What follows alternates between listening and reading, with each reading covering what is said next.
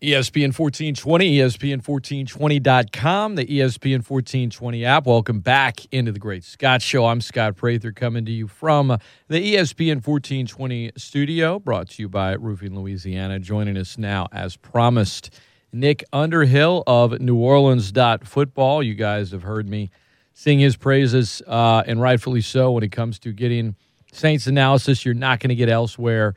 Neworleans.Football is the place to do it. And Nick, right out the gate, man, first of all, thanks for taking the time, and how's life? How are you?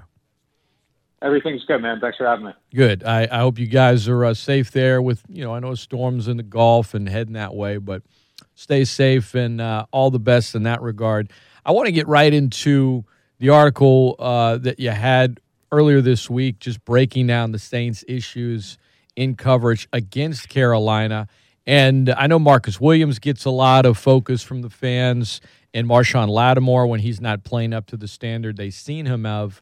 And I'll ask you about them in a minute, but I want to start with C.J. Gardner-Johnson. You had a breakdown of it a little bit. I know the Saints like his versatility, but from a coverage standpoint, where does he really need to improve? I think his recognition has been pretty poor this season, and this isn't just the Carolina game. There's other plays throughout the season, and I think one that a lot of people probably recognized right off the bat because it was in your face was against Oakland when he didn't cover the tight end and let him go.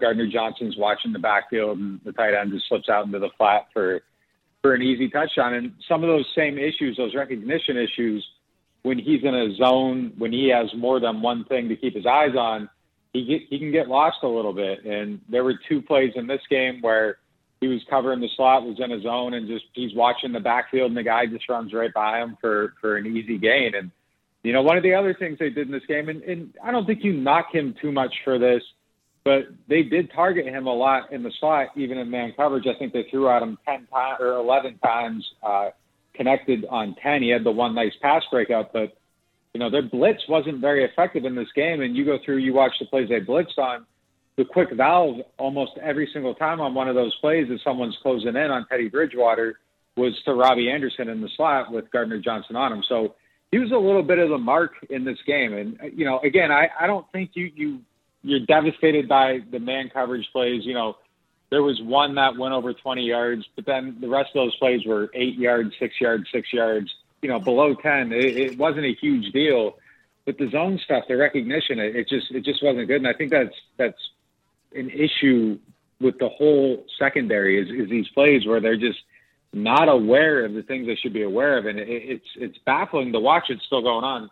6 games, week 7 into the season, coming out of a bye. Like, it just should not be happening still at this point. I think what's so surprising about it, Nick, is just we've seen how these guys can play. It's not like you've got a lot of new faces and you're working with a new D coordinator, you're working on a new scheme.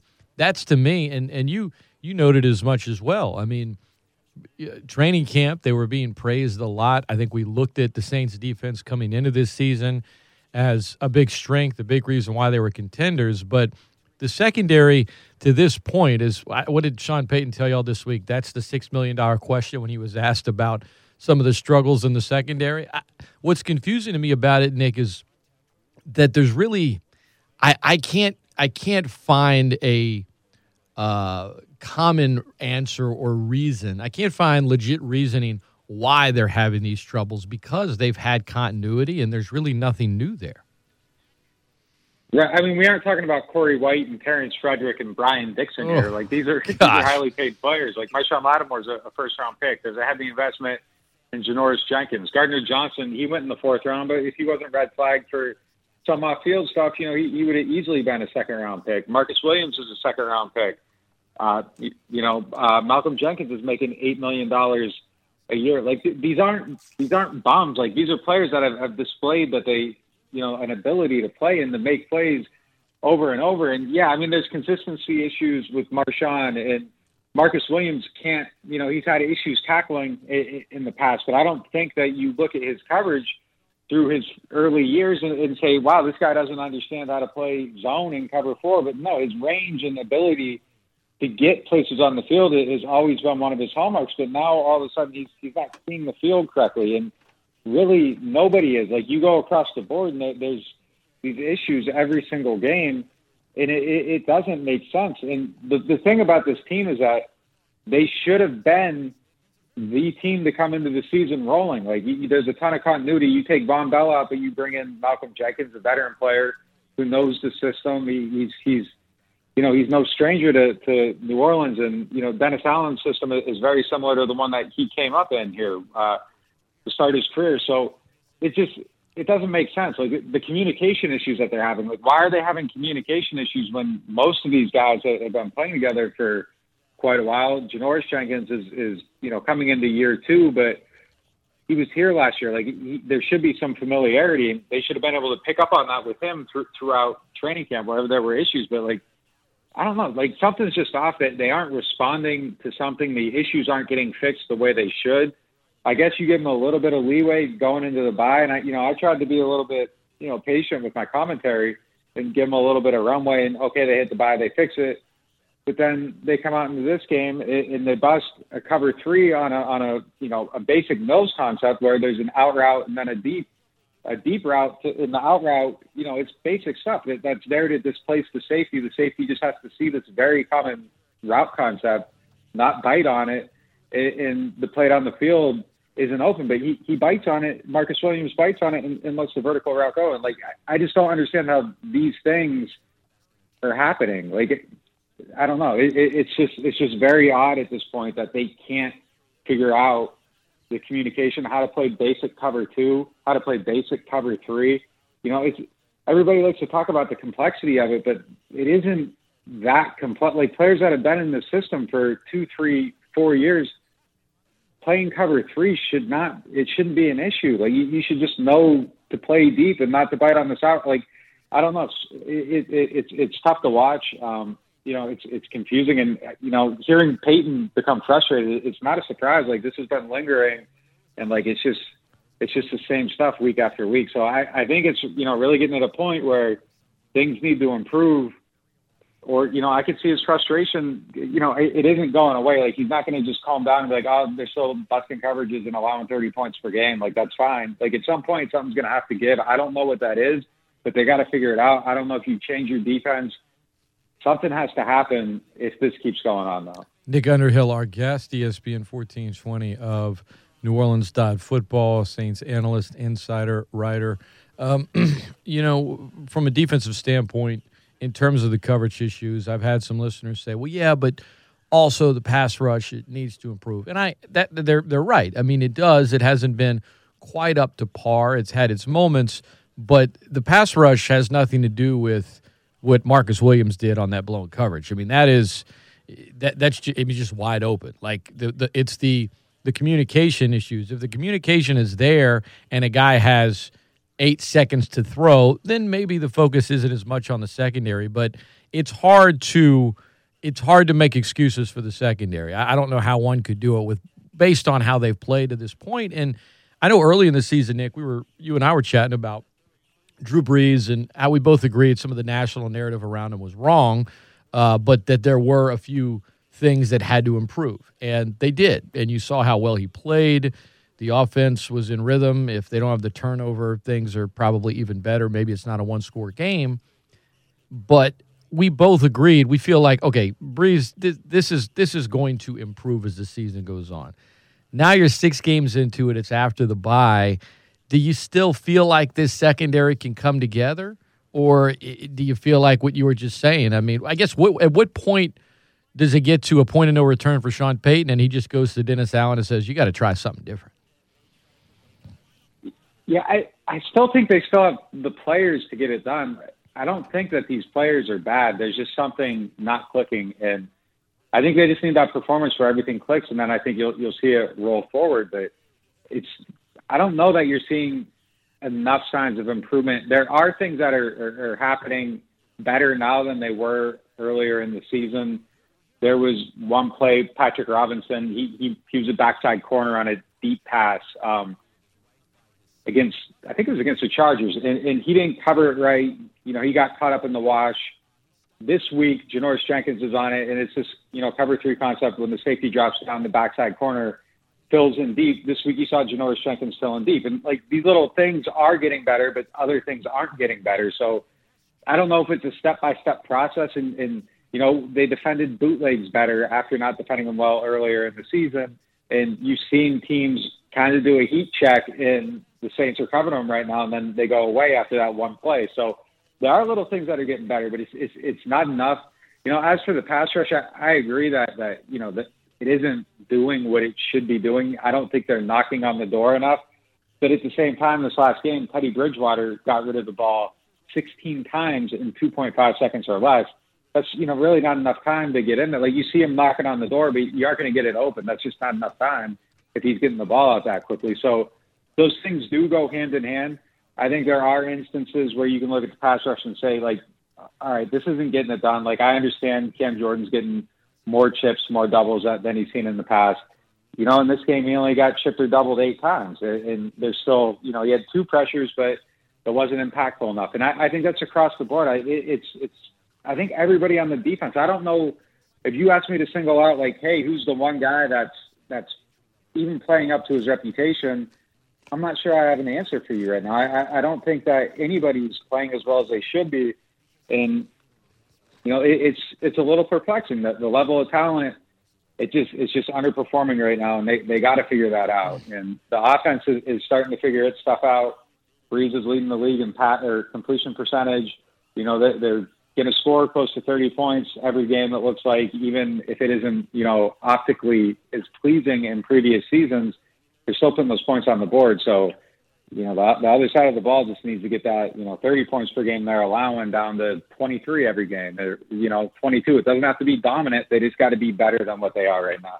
Saints insider, analyst, writer, Nick Underhill, our guest. Nick, the pass rush, just one more question, circling back to it. And you mentioned Cam Jordan only getting double, tripled 8 times. And I had a caller Monday morning that said, oh, he gets doubled all the time. I was like, with Davenport back in the lineup, it's not happening as much, and it's not like he hasn't been doubled and shipped in the past. And I think Saints fans love Cam Jordan. I think he's great for a lot of reasons. He hasn't played up to his standard. But my question more or less is about something you wrote about last week, and that being Marcus Davenport, his return into the lineup. Now that you've got another game of getting to see him play and his impact, what are some things? Everyone saw the sack, and obviously they needed every inch of it because the 65-yard field goal would have been good from 64. But outside of just the obvious plays where you see him make the play, what else does he bring to the defense when he's on the field?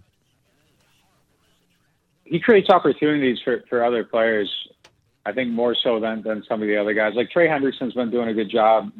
He's converting, he's getting his sacks, and he takes advantage of what's there. But I think Davenport's a guy that when he's out there, you watch him, he moves the pocket a little bit. He draws some extra attention every now and then. And sometimes, there's plays where he'll take on 2 blockers, and then he creates a rushing lane for someone else, and then someone else gets in there and creates a pressure. And the way they slide their protection his way, I think it's Cam Jordan more advantageous looks. Against the Chargers, there were a handful of plays where Cam benefited just from Davenport being on the field. And I don't think it was a coincidence. That was Cam's best game of the season. Herbert held the ball a little bit longer.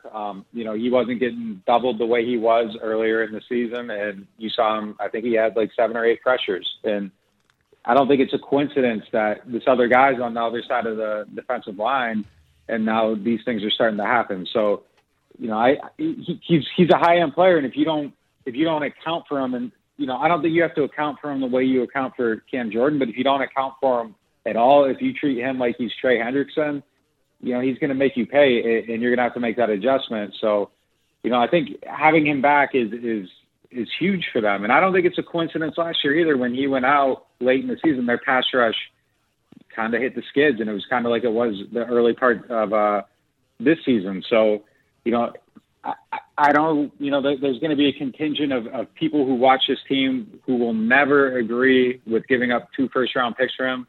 But I think, at this point, you're 3 years removed from that. That's not the way to look at it anymore. He's on the team. The cost is gone. And he's better than anybody else they have as an option right now. The health is the big thing. And, he just needs to keep himself on the field the rest of the way. And if he does that, I think you're going to see, the production, and I think the potential we've talked about for so long is going to start, showing up more and more in tangible ways every week. Talking Saints football with Nick Underhill of Neworleans.Football. If you're not subscribing, I would advise you to, especially if you want to get insight into the Saints and get material you can't get elsewhere. You can follow Nick on Twitter at Nick_Underhill. You can check out his podcast as well. A lot of great content over there. We're going to take a quick timeout, come back, look at the other side of the ball a little bit. Cesar Ruiz, the rookie, playing a big role the other day. Marquez Callaway and more. We're going to get Nick's thoughts on that. And, of course, ask him about Michael Thomas. Don't go anywhere. The Great Scott Show continues right after this. Welcome into the 8 o'clock hour of the Great Scott Show, everybody. I'm Scott Prather. Coming up later this hour, we'll have some sound from Stan Van Gundy's press conference yesterday, the introductory press conference with the Pelicans. We'll talk some World Series as well, but we're going to continue our Saints conversation right now with one of my favorite guests, Nick Underhill of Neworleans.Football. We kind of looked at the defensive side, Nick. On the offensive side of things, he's been written about a lot this week, but when you watch Marquez Callaway in terms of, I guess, an undrafted rookie free agent, but the Saints obviously believed in this guy before the season started, because if you make a 53-man roster when you don't have a preseason and a normal training camp, they saw something in him early on, and I think he is showing everybody what they saw. Very, very impressed with this guy. There's aspects of his story that I think are really interesting. The way they found him is they were doing a study on kick returners across college football, and he was someone they identified as a top 10 kick returner, punt returner, which, to me is just, it's crazy that you're still scouting that position after the guy that you found doing that same study the year before becomes an all-pro special teams player, and you're back at it, just making sure, hey, there isn't somebody else out there that could be a little bit better, and they found someone with the potential, and they brought him in. So it's just, a lesson, like, don't ever rest on your laurels, and these guys got to keep performing, and I guess nobody ever really truly makes it. So that's how they found him. They brought him in. Darren Ridley, the special teams coach, was kind of at the head of that. They also liked his receiving ability, but I don't know if he would have came in just straight as a receiver. I think the special team stuff got him that look as an undrafted player, and they made a priority to sign him. He got a pretty big signing bonus. So, he came in, though, and again, like, his way onto the team, I think they liked him as a receiver, but everything, I was hearing throughout training camp was, and it wasn't even as a returner, like, very early in one of the first practices, I think I even noted it in my practice notes, like, he beat JT Gray and Justin Hardy, like, a double team as a gunner. He gets down the field, and, he just kept doing that over and over and over, and people started talking about him, hey, we got to keep an eye on this guy. He could be the next JT Gray. Like, the special team stuff is outstanding. And, I think that's the reason he's on the team. And if you don't have these injuries, if Mike doesn't get hurt and then, obviously suspended and then hurt again, if Emmanuel Sanders doesn't, catch COVID, I'm not sure that we see him in this receiver role, at least not as prominently. There might be a couple snaps here or there, but he was thrust into action, and he really, really took advantage of it. And I just think this was a game, too, that set up well for them to be without Mike Thomas and Emmanuel Sanders, even to find out midweek. I don't know if it changes your plan all that much. I'm sure you make some tweaks, but Carolina was a team that's very static in what they do, and they play a lot of, cover 3 and cover 2 zone, and you can just run your stuff and kind of sit in it and pick it apart. And, that's kind of what they did throughout this game. And, I thought he performed really well. Deontay Harris, he was able to, use his quickness to attack those zones deeper down the sidelines. We'll see this week. I think, if Mike doesn't play this week, I don't think Sanders can play because it sounds like he had symptoms. So I think he has to sit out 10 days regardless. So if that's accurate, he's out for this game as well. If they're playing with these two guys again, I think we'll find out a little bit more about them as receivers because, Chicago's a little bit different in how they cover, and I think your receivers need to be able to beat man a little bit. But, that was kind of Callaway's thing at Tennessee. He was more of a deep threat. He was able to get down the field. They play a lot more man coverage in college, and, you go through his cut-ups, and he's beating it, but, it's a little bit different in the NFL. But we'll see coming into this game. I do think that he's on the right track. He's stepped up at every turn. And, honestly, when they do get Mike and Sanders back, if you're looking at like who's going to have the most snaps as the third receiver, I'm not sure that it's obvious that the answer to that is still Traquan Smith. I think Callaway's, he's off to a great start the way he's performing. If he does it again, I think it might be a hard decision when you're kind of looking at it and trying to figure out who's going to play the most behind the top two guys. Good stuff. Nick Underhill, our guest, ESPN 1420, talking Saints football. The receivers, you mentioned Michael Thomas a minute ago. Obviously, the offense flowed very well Sunday against Carolina. You won the time of possession battle by almost 10 minutes. You ran it 29 times. You had 30 completions, 37 pass attempts. But you had some balance there. It was flowing. You didn't have to punt. Everything was clicking. But we've seen against certain opponents and obviously a number of games the offense be stuck in neutral at times, just kind of stagnant. And it takes a couple of first downs to kind of get them going. That's just a wordy way of saying, look, this offense could really use Michael Thomas. I mean, it's not rocket science to say that. There's a lot happening right now, and I've gotten different people's opinions. But the Michael Thomas, not so much what he brings to the field. I think everyone knows, maybe not as well as you in terms of the X's and O's, but everyone knows how big he is. What do you make of just the Michael Thomas situation and what's played out the last few weeks? It's, I think he just needs to get on the field. And I think if he gets back on the field and he goes into a game and he gets 9 targets and they win the game by 14 points or whatever, and everything feels good and it's going again, I think that will be something that cures a lot of what's going on between these parties right now. I think that, look, I mean, there was a fight at practice, and I know there's been a lot talked about what happened afterwards and everything, but look, I mean, Mike was being guarded by Chauncey Gardner-Johnson during a red zone period. It's 1, 2, 3 snaps later. He comes across the field and punches a teammate who wasn't looking at him. He wasn't ready to be punched. And that's it. Like that's the thing that's going to get you sent home. And that can't happen. He was punished. I think, some of the stuff that's happened since then, I wouldn't be surprised if some of the leaks and the information coming out in different stories is kind of, maybe he hit Mike and, he probably doesn't like how he's being talked about. He tweeted about it like, hey, I was trying to come back. I had a setback. Now I'm the bad guy. And it's just, okay, like we get it. And there's still these stories, people talking about, trades and everything. I don't think he's going to be traded out. I would be really surprised by that. I just think that, they got to get in the building. They got to start doing what they're doing, doing what they're good at together. And I think that takes care of everything. And, Mike is somebody who I think probably cares about football more than anybody I've ever met in my whole entire life cares about anything. I think football is such a primary part of his identity, and it's different than it is for any professional athlete I've ever been around with him. I don't even know I don't have the vocabulary to describe, it seeps from him, his competitiveness, his passion, what the game means to him. You can just tell it's different. And I think you take that away from him through an injury, and I think there's probably just inherent frustration in that.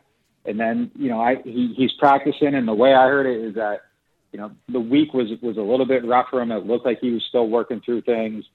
I think his frustration just boiled over. It's not the first 2 times these guys have fought in practice either, but this one was a little bit different. It wasn't like just within the flow of things. It kind of, festered, and there's a punch that somebody's not ready to receive. I think that makes it a little bit different. But look, I just think he needs to play, and he gets out there. I don't think the Saints are going to trade him. You never say never. If somebody makes an insane offer, you probably consider it. But I think they know what Mike means as a team. I think they probably believe that he can come back and settle back in. And they're also, I think they still believe that they can win everything this year. And trading Mike does not coincide with that mission. So it just wouldn't make a lot of sense to me. All the money they just paid last year, you don't just trade that away. There's guarantees that you still pay whether he's here or not. It just doesn't seem logical to me. And I don't think that things are bad enough to where you need to take him out to fix the situation. I think it can still come together and be fixed. Nick Underhill, our guest, Saints analyst. My audience is sick of me saying it at this point, probably, but I feel like he's Christian Bale. Like, you describing how much he loves football and his identity, and like, if you take that away, what it does to him, and the thing that makes him great is also the thing that sometimes can cause issues on a team. Like, Christian Bale's one of the best actors in the world, but the method acting sometimes carries over to the set. He has issues with the crew or the director. But everyone knows, look, man, you put him in a movie and you're going to get amazing performances. I mean, he's that good. And if you take away that thing that makes him that good, well, maybe you don't have issues on the set, but you don't have the performance in these films that you get on a consistent basis that makes him great. So you take it, right? You take it because that's what makes Michael Thomas great. And I'm with you. I don't think it's to that point where it's like, I don't think it's nearly to the point that maybe others on the outside would suggest. And Sean Payton, clapping back on Twitter at Mike Florio is just a reminder that I don't think there's another head coach in the NFL. I mean, we're not talking college football, in the NFL that's like Sean Payton. I don't think another coach would do that, but I don't know. I guess he just has fun with it, man. I like it. It's good content for me working in this medium. I think it's calculated on Sean's part too. I think he knows Mike will see that and know that, hey, look, we disciplined you, but I'm still behind you. This is what you mean to me, and I'm going to make sure everybody knows it. And I thought it was very smart that both times that he jumped in the fray and kind of shot down those reports publicly. And that's not normally Sean's MO. He'll kind of like roll his eyes at a report, but he's not usually addressing them like that. So, that was intelligent. And I think your analogy is really good. And the other thing I would say about Mike is that, well, this all happened and obviously it reached a point where discipline was necessary. I'm not sure that, I don't know how to word this, but I'm not sure that you would be entirely, as someone that's around the team that's around Mike, I wasn't entirely surprised to hear that he was involved in a fight at practice. Sure. I mean, he's just such a passionate guy. And, there's just, he has that Jordan type of personality. And I said this before online, and I kind of got blamed for it a little bit, but that competitiveness, that taking everything personally, at times most of the time, 98% of the time, it manifests perfectly in Mike to the point that, it propels him to set these records and push himself to new heights. And, he's probably getting the maximum amount out of his athletic ability, is possible. Just because of the way he's driven. But there's, the 2%, and it's going to hit. And every now and then you're going to have something that you're going to have to say, all right, like, you need to chill out. It can't be like this. This isn't good. And, Michael Jordan got in fights at practice. Kobe Bryant got in fights at practice. Like these ultra competitors, Christian Bale, the same way. He's probably extremely passionate and competitive about his craft. There's things that boil over, and you deal with it, and you know what you're getting into. And they knew who Mike was. And, yeah, they took care of it here. But I don't think anybody is surprised by this, like, aspect of his personality that came out. It's just like, okay, we got to manage it now. And we got to step on it and make sure this doesn't get out of control. And that's what they did. And I think once he's in the building and he's playing, I think it's all going to be fine. Whether it's in Chicago, whether it's in Tampa Bay, I think his first game back on the field, I'm expecting a monster performance from him. And if it is against Tampa Bay, I think NBC will they'll celebrate because they know they're going to get buku ratings. They might have Antonio Brown's first game, maybe Michael Thomas's first game back. There's a chance Breeze and Brady could both be tied for the all-time touchdown passing records. They're not going to have enough graphics set up for that one. Now, that's a week from Sunday. The Saints still have one before that one, as do the Bucs. So Tampa's playing the Giants. But I know a lot of folks have that one circled. Nick Underhill has been our guest. Nick, before I let you go, man, always appreciate the time. We like these monthly conversations. Neworleans.Football. I tell my listeners about it, but to hear it from you, why should folks check out everything you got going on over at Neworleans.Football? I'm just always going to work as hard as I can to bring unique analysis and try to have something that nobody else has. And we put in that work. And if you support, I don't ever take that for granted. I try to earn the subscription money every month and never, once you're in, we're trying to keep you in. So I'm going to do everything I can. So, if you like unique Saints analysis, hopefully my site provides that. Neworleans.Football. Go check it out, guys. It does. It's definitely money well spent for me. and it helps me do a better job on this show and get a better understanding of the team so many here are passionate about. Nick Underhill's been our guest. Appreciate it, Nick, man. We'll talk to you again maybe a little before Thanksgiving, but in the meantime, we'll be following you on Twitter, reading your stuff at Neworleans.Football, and listening to the podcast as well. All right, thanks for having me.